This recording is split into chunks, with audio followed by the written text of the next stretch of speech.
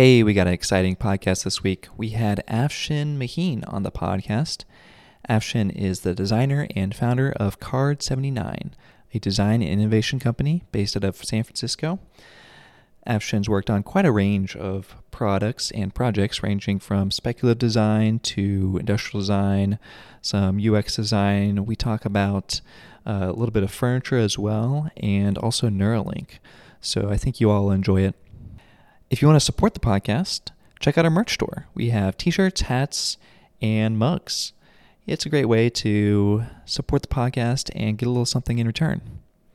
Also, we are still running our affiliate link with Vissoon.io.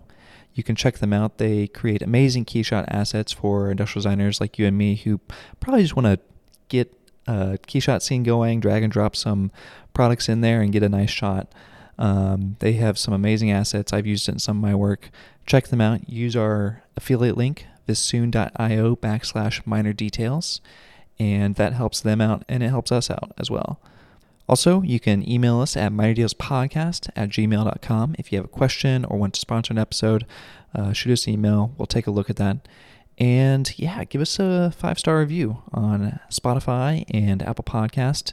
It really helps us out. I think Spotify added 5 stars recently, so make sure you go and do that if you haven't done that already. And yeah, the thumbs up on YouTube too. And I know you all probably listen on one platform, but if you just help us out, go on all the platforms and give us those ratings. I think it really helps boost the algorithm. And yeah, let's get to it and hear the intro by Kiyoshi the Kid.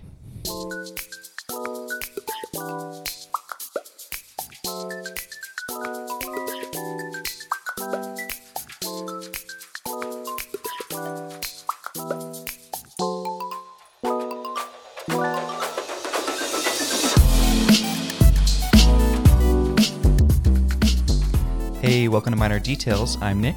And I'm Afshin. And we're two designers in the big city. Sweating the small stuff. Oh, man. Afshin, it's great to meet you. You reached out, and I took a look in your history, and you've got some quite an interesting past under your belt, so I'm excited to get into that. You worked for IDEO, and you also worked for Whipsaw for a time, and now you have your own studio, Card79, and you've also done work on the Neuralink project. So a lot of little interesting things that I'm curious about. So welcome. Thank you very much. Glad to be here. Super excited. So we usually like to start off the episode with a little bit of background. I'm kind of curious, like how you got into design. You know, I listened to a few of your interviews. You've done a few of the podcasts, but kind of curious how you discovered industrial design and got into the field. Yeah. So I was child of a immigrant family, moved over from Iran in the late 70s, and not a lot of like creative background. My parents were just focused on kind of practical things around settling in. And so a lot of the kind of efforts around being exposed to design was just curiosity. So I think I was, before I knew what design was, this is in the early 80s when it was cool race cars like Ferraris and Lamborghinis they had magazines. And so I'd pick those up when we were at the corner store and think this is super cool. Who makes these? At the same time, you had Nike doing really cool shoes. And so like I was sketching shoes, I was sketching floating cars and didn't know really what it was called. And then moving into high school, I think there was a course, I think it was called Art Careers. And part of that was going and just like deciding, like researching different careers in art. And I went to the local art school, and this is in Vancouver. And Emily Carr had a library. Emily Carr Art, it's an art school in Vancouver.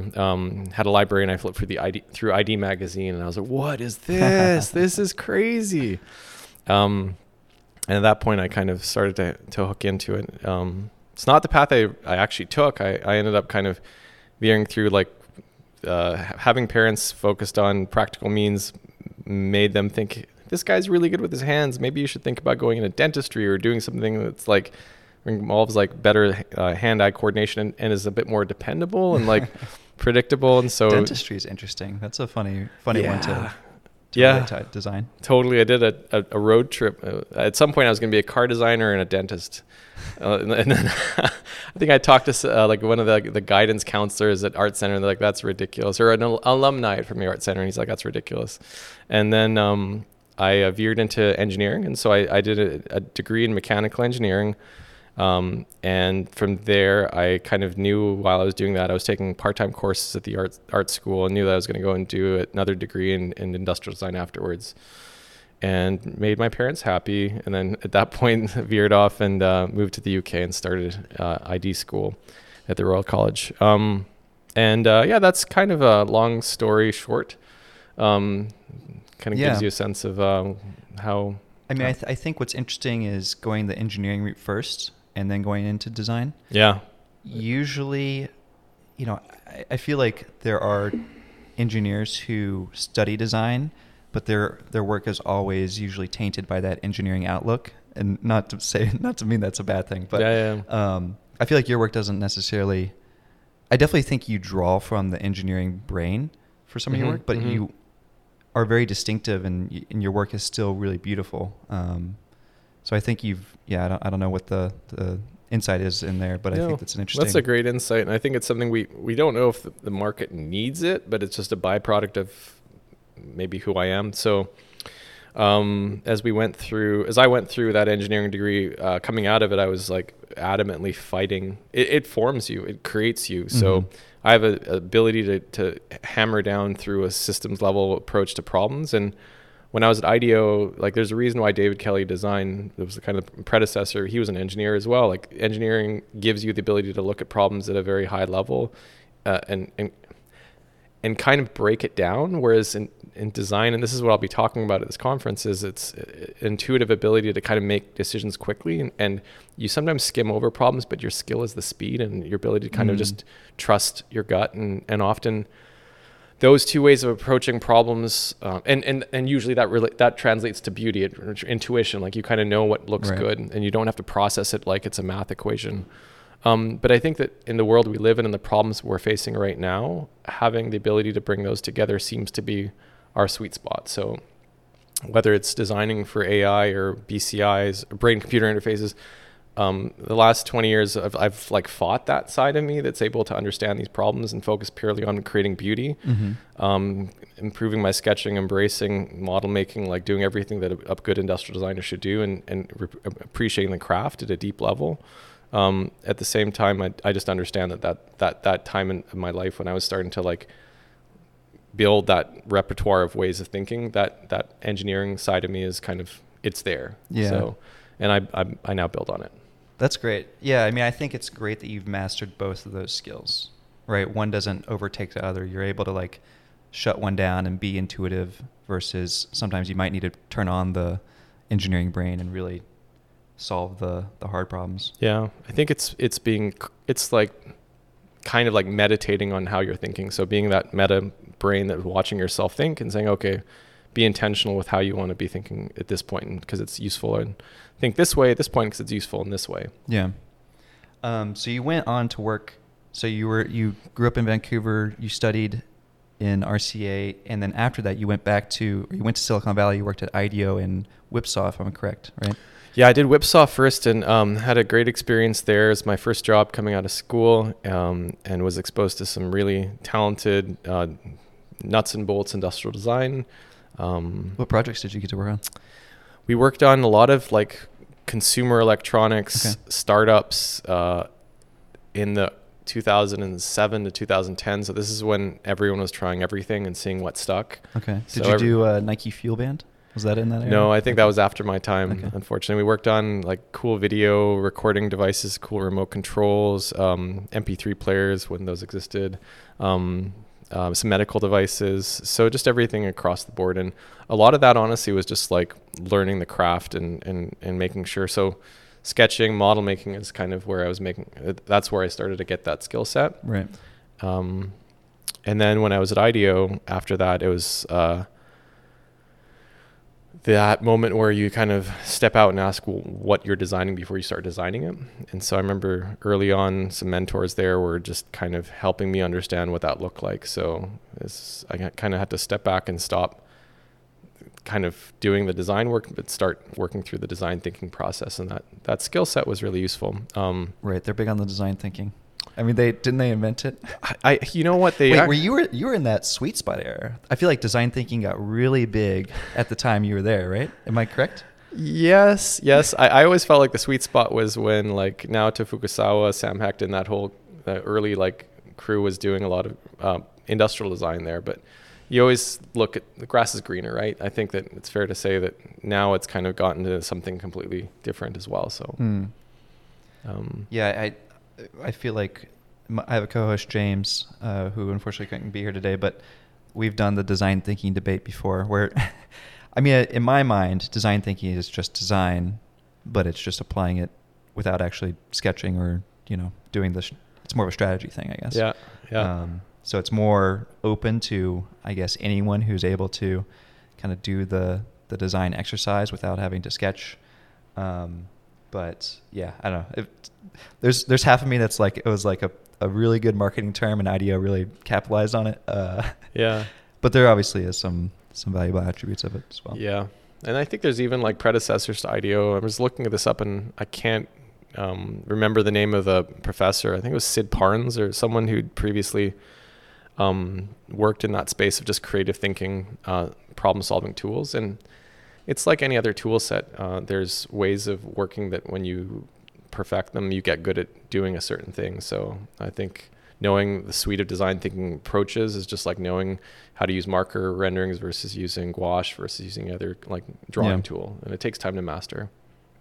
And would you say that's like the biggest thing you kind of learned at IDEO, or was there any other kind of interesting insights you gained from that experience? Yeah, I think it was definitely like understanding how to step back, have that patience, appreciate the craft of that work. And then obviously there's a certain level of impatience that came through me that said I want to be doing more of the design work. And so that's when I stepped away and started to focus more on the design work. But I feel like since then I've come kind of full circle, and now as a design, as someone running a design agency, I do see the value in being able to have conversations with clients like of why we're designing something before we step in there and design it. Yeah.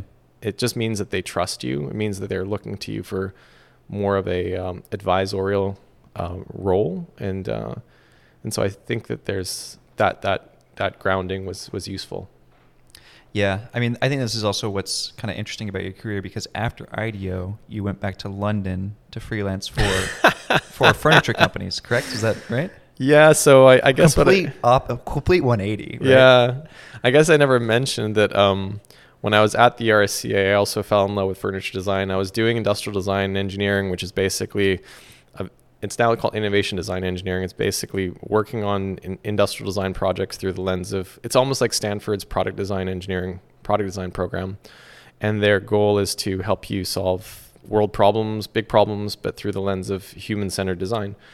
But when I was there, I was just watching all these amazing furniture designers doing cool projects, and being in London, being in Europe, I was like exposed to all the beautiful design culture that happens through furniture. And so I came to Silicon Valley and still had this hunger. And so it was like I had some sort of visa as a Canadian citizen to go work in the UK it had its limit. I think it was till I was 30. And so I was like, I better use this while I can. And so I just packed up and left Silicon Valley and went back to London. Did some freelance work for a few different agencies. I did some work for IDEO. Then I started working with Barbara Osgerby, worked with Terence Conran's product design services, and also did some work with another agency called The Division over there. And I definitely was using it as a chance to connect that world and see what it felt like. Yeah, I mean, again, it's like you're going from this very, heavy strategy mind back into the really traditional kind of hands-on design work. I'm a big furniture guy. I don't know if you can tell or not. But, so I'm really kind of interested to hear about what it's like working at Barber and Osgerby. And I'm not as familiar with Terence Conran, but I know that he's done some furniture design as well, and has a brand, the Conran shop. Oh, yeah. So he's passed on, right. But we're, and he's kind of one of the, he started Habitat, which was one of the retailers in the UK that kind of started to introduce modern furnishing to the UK. I think this is in the 60s, and he's established that for a few decades. It was eventually acquired, and I can't remember who acquired it, but he's always looked at as being one of the kind of, he also co-started the Design Museum in London, so he's just been instrumental in creating design culture in the UK, I think, through his shops, and also just his entrepreneurial spirit. When we were working with him, we were working on product design efforts, and so it was just being around him, I guess, understanding how he ran his business and kind of his approach to entrepreneurial design business / services. And then working with Ed and Jay and the team. Back then, it was before MAP being created. So it was before what? MAP. It's their product design offshoot. Okay. So we work with Ed and Jay, as well as another great creative director there called John Marshall. He's now at Pentagram. And we were just working through, I was there during the time that we were developing the London Olympic torch. Right. So again, I think it was a passion for kind of that world, but then also coming at it through the lens of my strong technical chops. And so I was able to help them, assist them in their efforts to design that torch that needed to have 8,000 programmed holes to represent the 8,000 participants in the Olympic run. And wow, so okay, I like that. we were deep in grasshopper world for a couple months with them, trying to build out the perfect design for what ended up becoming I think it was coined the cheese grater. Oh, that's okay. what the that's what that Olympic torch was nicknamed. But there's also the Apple Pro, the big. That's right. Or the Mac Pro, I forget what it's called, but yeah, that's a cheese grater. That's a cheese grater as well. That's right. So every designer has to design one cheese grater. That's true. So it was a great chance to be around those people, understand that world, and to build appreciation for how they approach it. And it's always interesting. It's this ongoing kind of tension between being an established brand as a designer and understanding how to express yourself versus understanding how to run an agency where you're helping a company establish their goals. There's no right answer. You hear everyone's got their own needs. So some companies will come to you because they want to hear your voice, and often I've heard the opposite, where large orgs want to see you adapt to their needs. Right. I think both are dependent on who's coming to you within that organization. Usually, I think it's mostly marketing and brand driven when they want to have the designer have a strong voice, because it's going to help those brands kind of build on each other. But I don't think we're not in that world at Card 79 as much as I'd love it. I think our internal projects definitely like to try and explore that, but for the most part, we're an agency that helps our partners succeed. Mm-hmm. Yeah, I would say more in my mind, I kind of separate that as you have design consultancies, especially in Silicon Valley, like the Whipsaws, the IDEOs, the Frogs. They're very focused on creating the best product for the company's brand, versus the Barber and Oscar B's definitely have a bit of a brand value that they bring to usually furniture and lighting and things like that, where it's almost like an artist type of scenario. I will say, I think we've developed like a kind of a very unique and personal workflow, like a way we approach our problems. So it might not be evident in the actual aesthetics, but the lens we take when we're solving a problem, I think, is what makes us what I think is brandable in a sense. So going back to that engineering background, that systems level thinking, while still focusing on beauty. So we'll design a brain computer interface for Elon Musk, and then we'll set up a photo shoot and bring in a bunch of models, art direct it, and those two worlds don't really come together that often. No, definitely not. Yeah, and so I think that that's probably a unique approach that we take to our work. Yeah, I mean, I definitely want to get into the Neuralink stuff, but I am curious before we get there. Working at Terence Conran and Barber and Oscarpy, what was kind of the main value that you took away from that experience? I mean, I know it was kind of a short time in that. Yeah, no, I think it's just being able to understand how they prioritize their work and how they. It's just a deeper understanding of the fact that they're leading with developing a point of view and then finding opportunities to insert that point of view into the work. Mm-hmm. So I think that's how they have built their careers, and there's probably, and I see a lot of it around when I look at your studio as well. It's like that ability to manifest solutions that you think should be in the world, and then go out there and try and find the opportunity to make it real. And it's not by luck that Terence Conran was also a good entrepreneur, because I think those two worlds kind of coexist: marketing your work, getting it out there, selling it, and having that ability to have a unique point of view are kind of all hand in hand. Yeah, I feel this is also your, correct me if I'm wrong, but this is kind of your first time delving into the freelance and owning your own business part of your career, would you say? When I was in the UK? Yeah. Yes, that was the first time. I think it was, I'd been in the consulting world, and I didn't even know what it was called. I wanted to kind of immerse myself in the world of what I'd seen when I was at the RCA. And so that if that meant freelancing, that's what I was going to do. Right. Okay. So, yeah, I was young and naive. That's great. I mean, we all have to have that experience. I think it's important. We do the risky things when that's the way. That's right. So then you came back to Silicon Valley to start your You know studio. what? I actually came back to Vancouver. I came back to my hometown of Vancouver and started the studio there. And it's reflected in some of the early work we were doing. So when we were back in Vancouver, some of the earlier projects we had were wearable devices for outdoor living and wellness. And so we were able to bring some of the things that I think we'd experienced while in the Bay Area around technology. And I think there's also just an appreciation of like a deeper aesthetics when something is on your body, when you're wearing it on your face. And so we're constantly designing things that I think we covered yourself from head to toe. We designed wearables that you wear on your head, on your wrist, on your body. We did wearables for Lululemon that you would tuck inside your yoga pants. We had 3D printed flip-flops, but we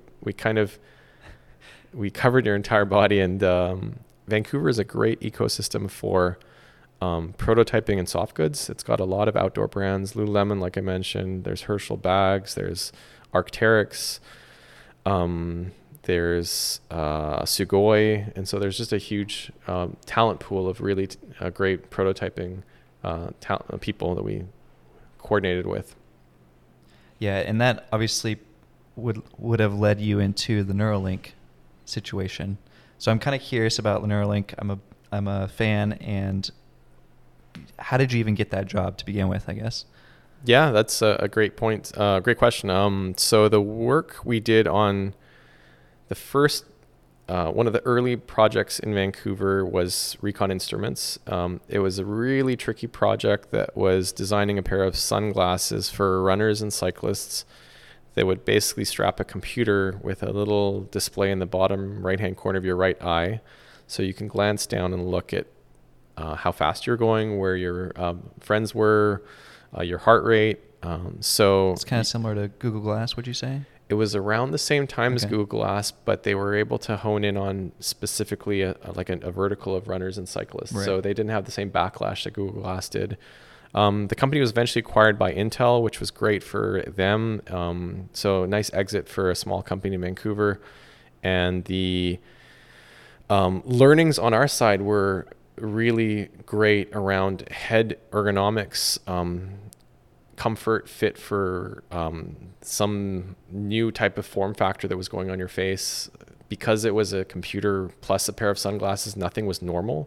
So we actually had to add volume and weight in places that you typically didn't have. And runners and cyclists don't have a lot of tolerance for extra weight and extra nuisance. So we had a lot of back and forth with them through the design process, consulting, sharing, prototyping, and that knowledge base translated 5 or 6 years later. So I guess in 2019, I got a call from the president at Neuralink and was asking about, I think he'd been introduced to us through a common friend, and was asking what we've done in the space.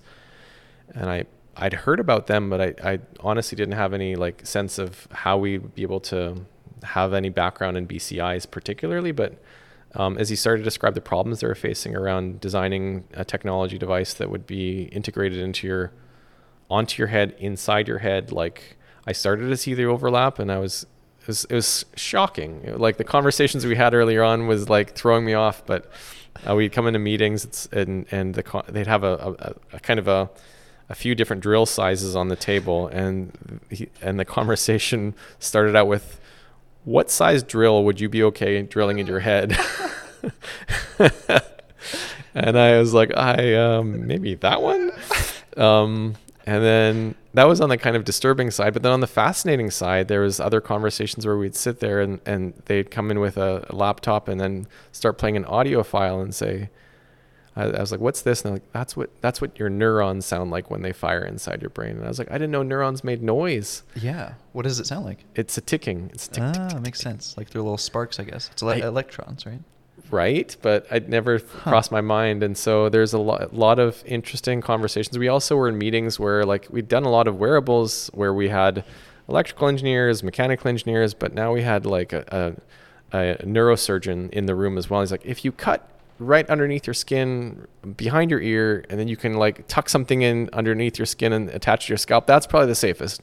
And so I was like, oh wow, there's a new dimension to this problem space with these new people. And so it was a really fun opportunity to see a set of kind of constraints totally shift. And personally, I've just always been fascinated by anything brain related. It just feels like everyone's curious about two things in the world: space and your brain. Like we don't know anything about those, the unknown, right? So I'm no different than anyone else. I just, but it was when we were doing that project, I just kind of honed in on this and tried to learn as much as I could. And it's just an area that it feels like I've tried to do more work in. And so over the last few years, we've continued to do that. Yeah. So are you, I mean, maybe I kind of want to dive into some of the details of the Neuralink. So Sure. You designed the robot. I'm curious what your philosophy behind the design of the robot is. The robot is the thing that implants the device into your brain. And maybe you could explain a little bit about how the device goes into the brain, and then also how you have the external piece connect to your ear or something like that. I'm curious. Yeah, for sure. The podcast, the podcast is called Minor Details, so we got to get into those details. I'm more than happy to. So the collaboration with them has always been very.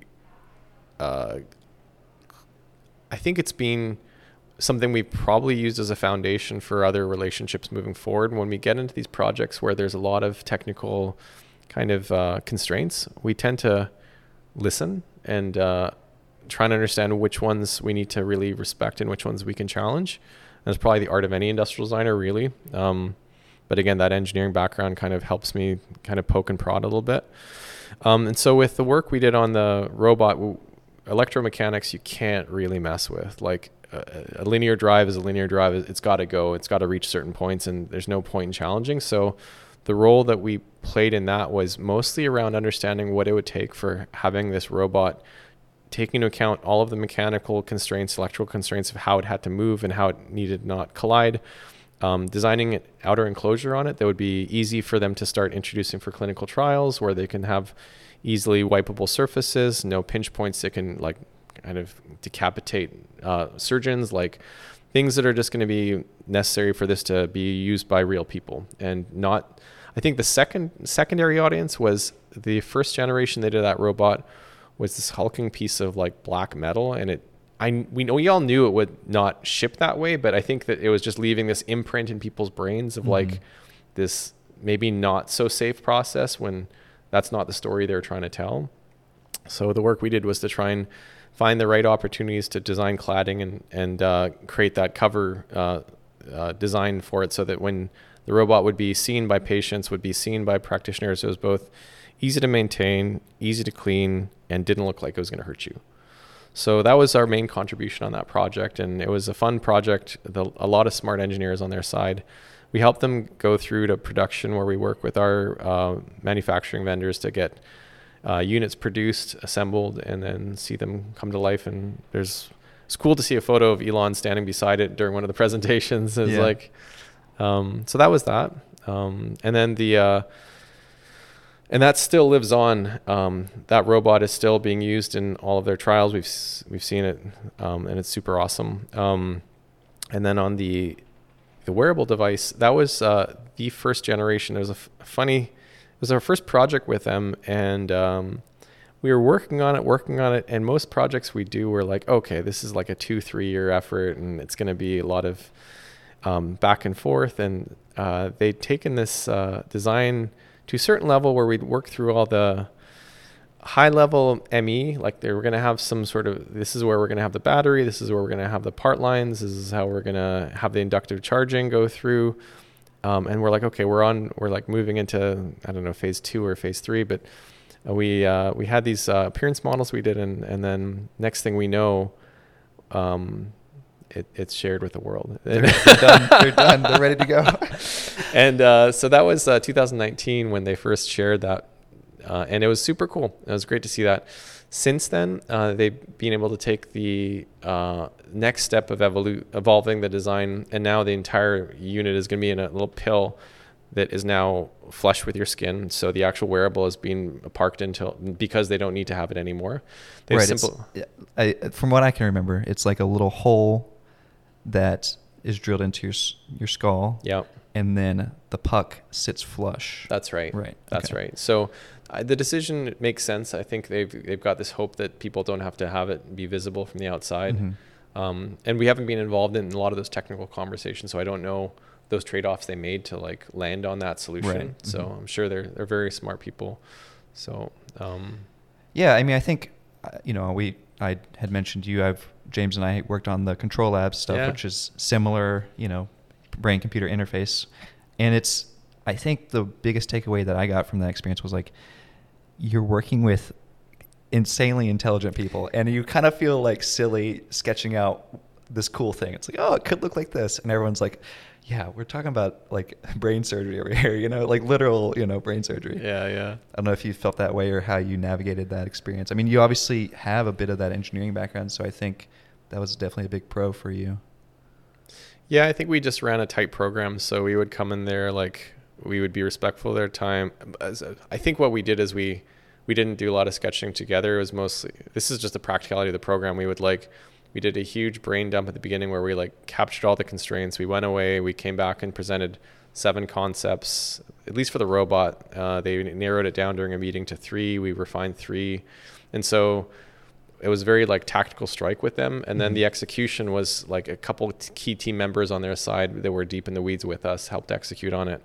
And then I think for the wearable, there were those moments. I remember those where it's like, okay, why are we talking about this? Like, and then you kind of have to walk through your logic for why it's important, and then you align. Sometimes they're like, you understand that where they are as a business, it's not important for this constraint and this constraint. So it's a two-way street. There were moments where I remember developing out some cool magnetic alignment tool that would allow the wearable to easily lock into the back of your ear without having to do any fidgeting. Mm-hmm. And I remember the president trying it, and I got a smile out of him. He doesn't smile very much, but he actually smiled for a moment, and I was like, oh, something's right here. I did something right. And so very serious, very smart people. Yeah. But I think there's a lot of value. I won't overvalue.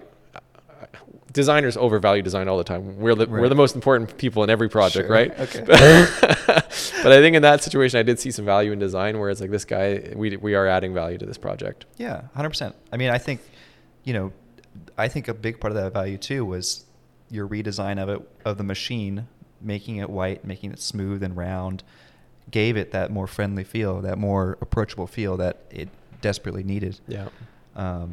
And I think it may seem small in comparison to brain surgery, but it is an important part of the process. It is what the entire world will interact with. It's the iPhone in your pocket, and not the assemblage of batteries and components that people enjoy. Did you ever get to meet Elon? No, I didn't. Maybe It was. I think one of my designers was working on site when he came through one time, and it was like, I think he mentioned, he's like, well, I think Elon came in today when I was in the office, and I was like, that's crazy. But no interactions. I want to talk a little bit about some other technologies, and we can also get back into brain-computer interfaces because I know you've done more speculative work on that area. But I also noticed that you've dabbled in the blockchain space. You've done some NFTs in the past. I was big into that. I'm still passionate about the technology behind it. But yeah, I'm curious where you think that's going to go. Obviously now hype's died down, but Yeah, sure. I think for me, that technology was nicely aligned with a particular project we were doing at the time that we didn't have an outlet for. It was called Kintsugi Upgrades. It was basically, I'm always interested in like the studio. One of the things I care about is like, how do we create tools? This is a bit of a esoteric ramble for a second, but if you can entertain me, I'm ready for it. Yeah, this is what the podcast is for. We're passionate about creating tools for a living, and they can be, we call them technology now, but one day hopefully they'll be things like toothbrushes or combs or shoes, things that make your life better. At one point, those were technologies, right? Yeah. And every culture had them across the time, like across the world, across different countries. So there's this element of like, how do we encapsulate all of the cool things that have happened in the past and can happen in the future, innovations, in kind of an artistic and creative endeavor. So we thought, why don't we take a series of artifacts that have been scanned by world famous museums that are these kind of archaeological artifacts. Like vases. I saw a lot of vases. That's right. Yeah. And that we grab them from different museums. And I think most museums now have digital artifacts that are free and accessible to anyone who wants to grab them. And they might be hosted on Sketchfab, some of them. But yeah, we took those. We digitally shattered them and started rebuilding them with different new technologies and kind of tried to, and then Kintsugi is, I'm sure you're familiar with it. It's a Japanese kind of mending process where you take gold leaf and apply it to the cracks of a broken vase to make it more valuable than it was before. So we use that as kind of a metaphor for how we were trying to reassemble these old artifacts from these other cultures, from other times and other places into new technologies and new kind of meanings and futures. And then we're like, oh, well, these would make for great NFTs. So let's try and see what that looks like. And at the time, it was the interesting thing with that project was, and I think as industrial designers, we're like, the natural question is like, we have this design skill around making products in the physical world, and if we were to make products for a purely digital world, what would translate? What skills would actually be useful? And so this was an opportunity for us to explore that and see like, okay, well, here are the values we would be able to, or value we'd be able to bring to that world and things we would contribute to it. Yeah, it's almost like the thing you created was only able to be created because it was digital, right? It's like these artifacts that you took from a museum. You can't take the real ones. That's right. So you took the digital ones, you smashed them, in 3D, glued them back together with, gold and then added some sort of, there was a lot of kind of, I want to say like cyberpunk element to it. Where it was like a machine attached onto the vase that only exists in the future. Yeah. I thought it was interesting. I mean, I think I'm into that world, so I think there's definitely something there. We've discussed a little bit about how I think blockchain technology is kind of the counter to AI, where AI is going to create so many images and proliferate so many so much information that minting your work on the blockchain is almost a way to say this is authentic human-made item, right? As compared with AI. Obviously, you could mint an AI image, but you get the point where it's like there's some give and take there, which I think is interesting. I don't know if you have any thoughts on that, or like thoughts generally about that technology. But I think honestly, like as a studio, we've been trying to digest the impact of AI on our business, to see whether it's why this is happening. Like, what is the root cause of where we are right now? Like, I've had a friend mention that there's this potentially is all starting from a paper that was published by Google in 2017 called "Attention is All You Need," and it's the source of GPT is the T is a transformer, and that transformer applied to neural nets is like that transformer model is why we've had this rapid growth. So they've reworked neural nets to be more effective with this adjustment they've made. So the last 5 years have been, I think, building on that. And that's why we are today. Because I always I'm like, why is this all of a sudden taken off? Like, what is the actual science behind it? There must be something deeper. Right.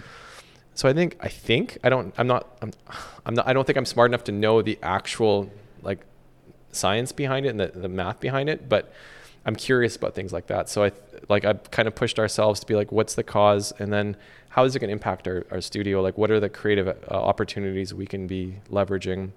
The obvious stuff is like playing with Midjourney, playing with Stable Diffusion, but also just seeing like what are the tools.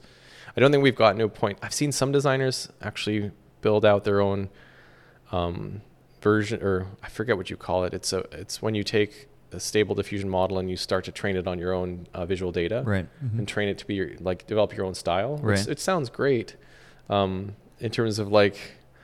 It sounds great, but there's a but coming. It sounds like it sounds great, but no, I have no idea what that. I have no idea what that future looks like. So, is it like enabling signature styles to proliferate? Is it killing? My point of view and what I'll be talking about at this talk is going to be that as humans, we still understand two things. I think intuition is our ability to easily jump and make solutions across different diverse, slightly connected topics, something that requires probably more data points for AI to be able to do. So our ability to run with less data points and make those connections is kind of unique to us. And I think also our ability to I think I'd lost my train of thought. No, that's okay. I mean, I think you're right that there is this innate ability for designers to kind of intuit different connections between AI and whatever they're designing. And I think there's definitely opportunity there. I mean, I don't know if you said you play with Midjourney and stuff. I think something that I've seen recently is there's a lot of designers doing image to image where they'll upload a sketch and they'll get a rendered version of their sketch. And I see that as being a quite a big opportunity.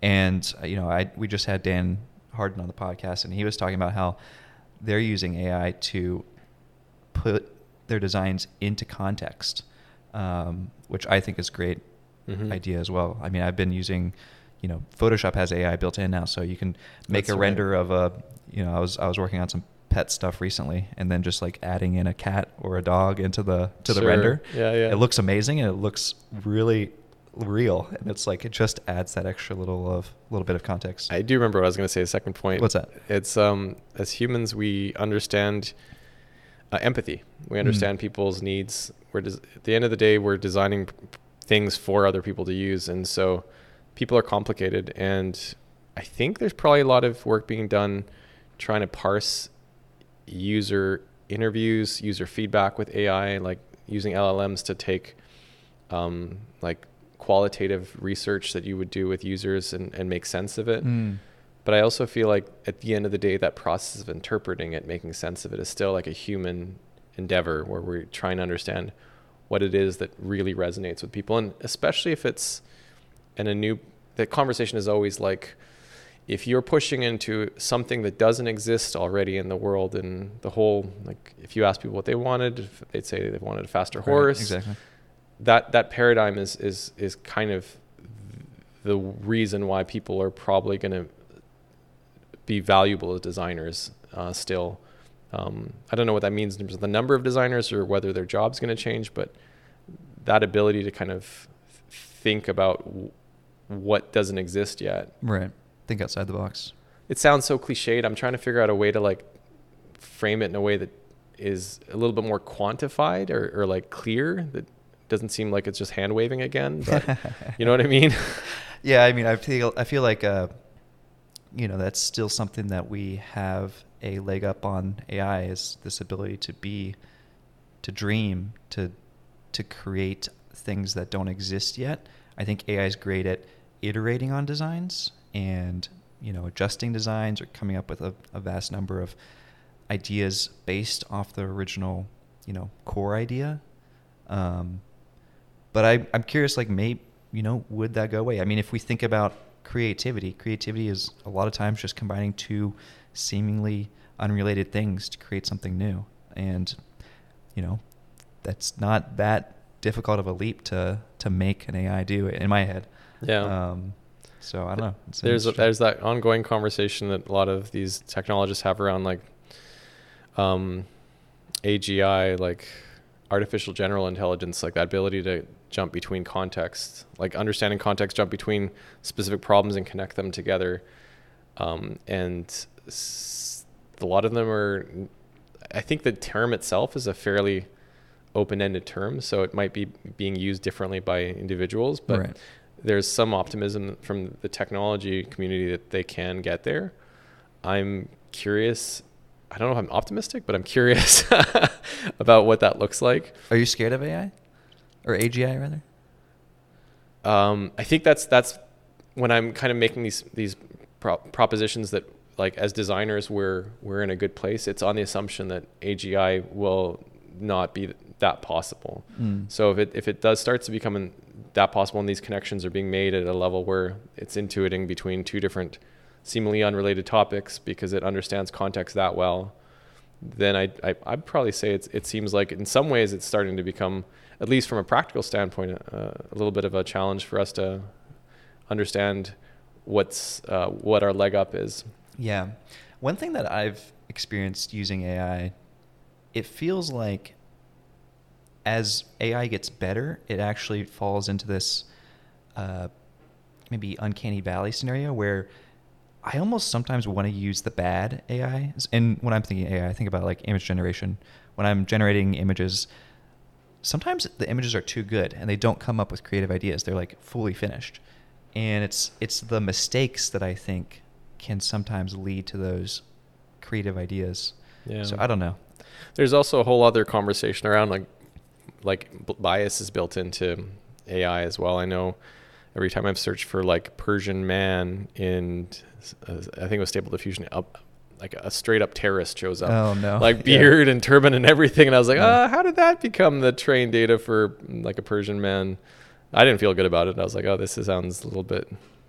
It needs a bit of work, and I think there are some interesting publications about that. It'll probably get solved, but I do think it's good to be talking about that stuff and thinking about what can be done to make sure that this technology is better than the previous technology. Yeah, for sure. We're always trying to improve, right? Maybe switching gears a little bit. What do you've done a lot of UX work, or you've done some UX work? Yep. And I was reading, it looks like you worked at, I think it's called Noon. Yeah. As a lead UX designer. That's right. There's not, James and I sometimes joke, like, there's this idea of industrial designers graduating and then going to work UX and then never coming back. It's this black hole that sucks them in. Well, I think likely because of the salary difference. And so the question that this is actually coming from one of our listeners is ID undervalued compared to UX? And if so, like, why is that? It seems like UX is a higher paying field. So I'm just kind of curious your experience with that. Obviously, going in and starting your own business is less of a comparison to that. But I don't know if these are like confrontational words, but I think that like I was reading an article about, I think on Dezeen, about how like architectural schools it's fine that they're training them and then they're just deciding to go and become something else. And then I was like, well, if you're going to, why are you just calling it architecture school? Just don't call it that anymore. Like, why are we pretending we're giving people training in a certain field that they're not going to practice in? Why don't you just call it something else? Or else you're making it confusing for them. Well, yeah, school's got to make a lot of money though. That's so maybe there's something there. So if there's like there's obviously a greater need. We're seeing it in our lives, like minimalism. We need less stuff. Convergence happened 20 years ago where we had our calculator or our alarm clock all go into a phone. Like that's a reality. And then that means that we're going to have less stuff and we're going to have more digital products. There's more need from industry there. And so there's probably just, if you did the numbers on it, probably an order of magnitude increase in number of digital products being created. And I don't know what the physical products are doing, whether they're decreasing, but that's a reality. And so I think that the work out there is just, there's more demand. And so the what they're getting paid. And they're also under the gun right now too. Like a lot of the AI tools that are coming out are square dab in like digital products are getting automated a lot easier probably than physical products will be. Yeah. Like all these mid-journey renderings are great, but they're not going to solve for a product that doesn't exist already. And a lot of the digital product design that we're seeing is like another version of an existing product that you can kind of it's like Uber for blah blah blah. Right. Yeah. So it's like if you just tell the AI it's Uber for blah blah blah, it's probably gonna figure it out. So I think there's a little bit of empathy that we need for the UX world as well. They're challenging. I think that's funny. Yeah. Hopefully that answers the question. I mean, I think it's interesting because it does seem like I hadn't made that connection yet, where AI is poised to approach UX first. As compared to design. So it is kind of funny. It's like, when I graduated in 2015, so I remember my last year of college, it was really popular, the idea that people could go into UX, and there was some pressure to go into UX. There was people saying, oh, you should take the UX class at SCAD. And, I did take a UX class because it was just like, that's where all the opportunity is. That's where you're going to make money. And of course, art school is really expensive. So I was like, I need to pay off my debt. So I was like, maybe I should try UX. I couldn't love it. I just couldn't get into it. That's funny. So, I mean, I'm that's why I'm kind of also like interested to hear that you also tried it, but also I think you're still kind of using it in your practice. Oh yeah. No. We're 50% UX, 50% ID. I think. So I started doing, I was interested in digital when John Maeda was still at the Aesthetics and Computation group at MIT. So that's how old I am. So he was an inspiration, I think, just watching how code can be aesthetic. And then they developed, his students created processing. And for a while, like digital was a world of like, what is it? How is this as a creative medium? And so as industrial designers, we're kind of close to it. And I was curious, and I worked in like human computer interaction labs. I worked at MIT's Media Lab Europe for an internship. And I was just interested in how this this digital technology would work. And people like Hiroshi Ishii that were doing tangible media were interesting for me, because it was like, oh, okay, well, how is an object going to have a digital layer to it? That all went away. We all got a phone. And we realized it, and then it became UX design. It became like a clearly defined field with a set of clearly defined protocols, which it was going to be eventually. Right. We all needed that. It was a good thing for the industry in a way. But what that meant is everything became a lot more clearly defined, and like it's interesting. I think the Figma's conference this year in San Francisco, I think it had about 2,000 people attending it, so it was ginormous. So like I think it's created its own world around it, and I think as a design agency, our approach to that work is that we understand how to do more unique UXs. That's basically moving out of the pure screen world into the physical world. We've done a lot of things where we're 3D scanning things, objects, bodies. We've also done the smart home space where we had to understand user experiences where you're traveling through a home, setting up different switches. And also that engineering brain also comes to life when you're doing UX, right? You understand how the order of operations could either be a little bit better, a little bit less friction, to get to a better result.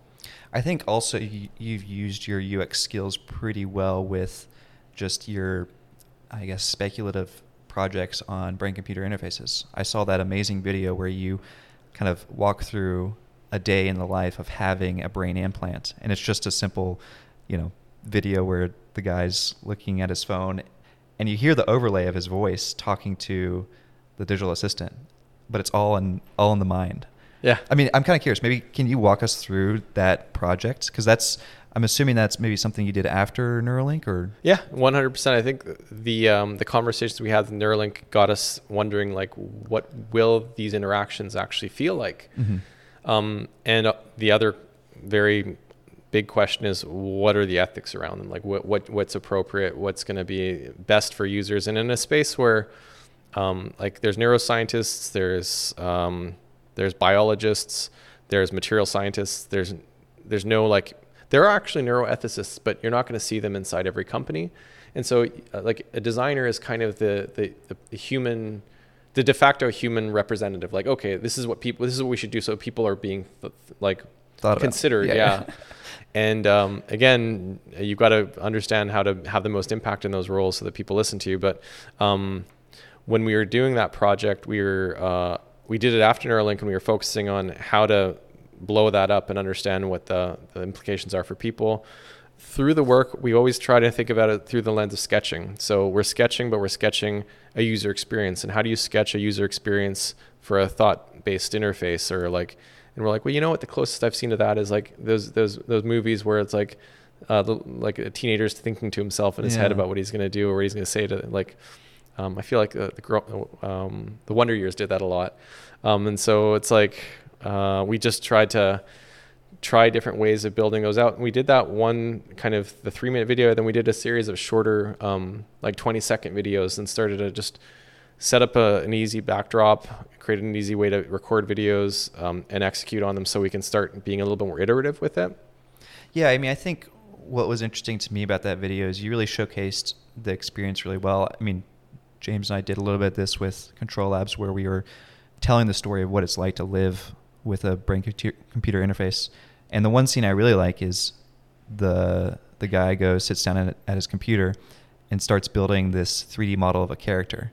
And the overlay in the brain is like, he's like, all right, make the smile 20% more smiling, and like add the hair that's 3 inches long. And the computer's just doing all this. Which is kind of interesting to me, because I'm curious how you see that happening. Because in my head, I don't necessarily feel like you would be talking to yourself saying, all right, extrude this 10 centimeters. I almost feel like it would be, you're thinking about the form and the form just happens. That's how I envision it in my head. But it's curious that you went the route of just dictating the form. Yeah. And maybe that's just the nature of trying to explain it in a very simple way, but there's a lot of back and forth we had on that scene and that approach in general. And it was, the trade-off is, yes, you can either make it really easy for people to understand and catchy, and kind of like, I think there was a little bit of aspiration that was built into that of like how well this experience could work. The flip side at that time, in 2021, I think it's 2022 is when we did that video, is the real lever that all of this technology has right now is your motor cortex. So left, right, up, down. Like the part of your brain that moves your arms is the part of the brain that's actually relatively easy for people to control with neuroprostheses. So if you're going to show something that's realistic, it would be more likely like grab that, pull it left, grab that, pull it up, grab that, pull it down. So if we really wanted to lean into what we thought was a little bit more scientifically sound at that time, now with all of the the opportunities with AI coming in, it's almost like that video's potentially becoming a little bit more realistic. Like, because all the language models are starting to understand they can adapt so well to what your output is. Right. there is this next wave of AI meets BC, brain computer interface, which I don't know enough to know if it's going to fulfill that dream, but I do know that with what we're seeing happening right now in the world of AI, it's going to impact that the interaction space for brain computer interfaces and get hopefully closer to something that's easier for patients of BCI technology to really engage with easier. Yeah, I mean, I feel like I've seen a few, articles about AI being able to decode vision, and I think that's what I'm thinking when I think of a form, then it just exists on the computer. I mean, that'll be wild. Yeah, but they had something about decoding dreams, I think. Dreams, yeah. So I feel like there's some connection there for sure. Yeah. Another question we have here is, obviously you have your own studio. Tell me a bit about the studio. How big are you guys? And also, I'm curious, the name Card 79. Oh, yeah, sure. So we're 8 people. We're still relatively small. We're distributed. We got most of our team members in San Francisco, with team members in Korea, Canada, and the Philippines. And the studio name comes from my family's Iranian, Persian, and my grandfather. We have my grandmother on one side was a great palm reader. My grandfather on the other side, he worked for he was an insurance guy. He sold insurance most of the time, but he was also the family card reader. Okay. So he read tarot cards. Ganjifa cards. They're these special they're round cards. They're fortune telling cards, but they're a little bit different than tarot cards.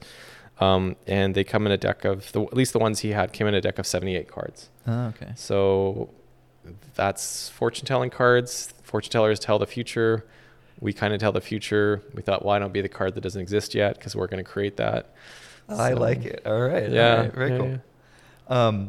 So the question from our audience is, what is the future of consulting like, especially when times are lean? I think this kind of question is coming from the recent downturn in the economy, especially with a lot of tech companies cutting back.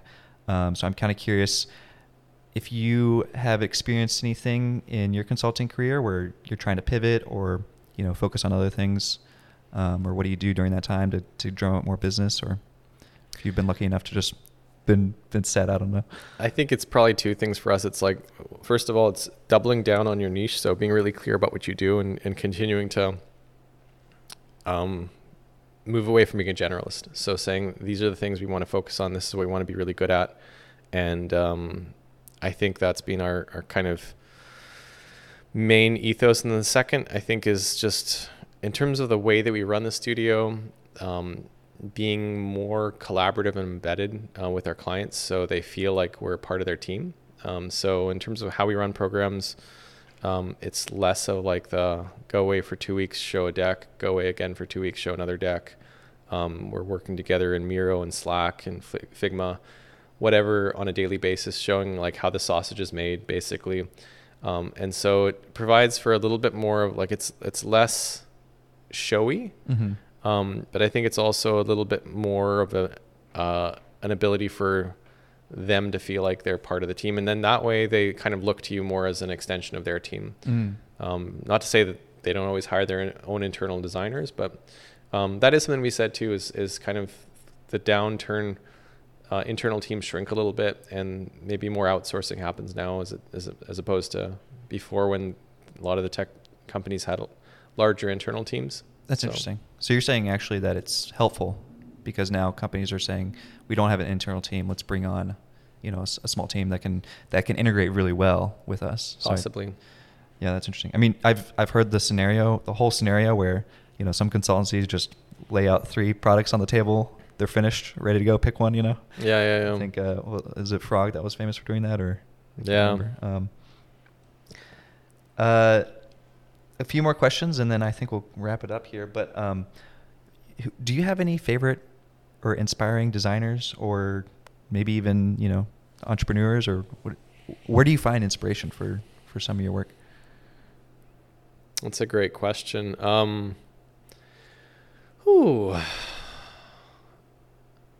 Put you in the hot spot here. You have, yeah. I'm just trying to think. Growing up as a young designer, I was always inspired by people like Konstantin Kirchich or fashion designers like Ray Kawakubo from Comme des Garçons, people who made ugly beautiful.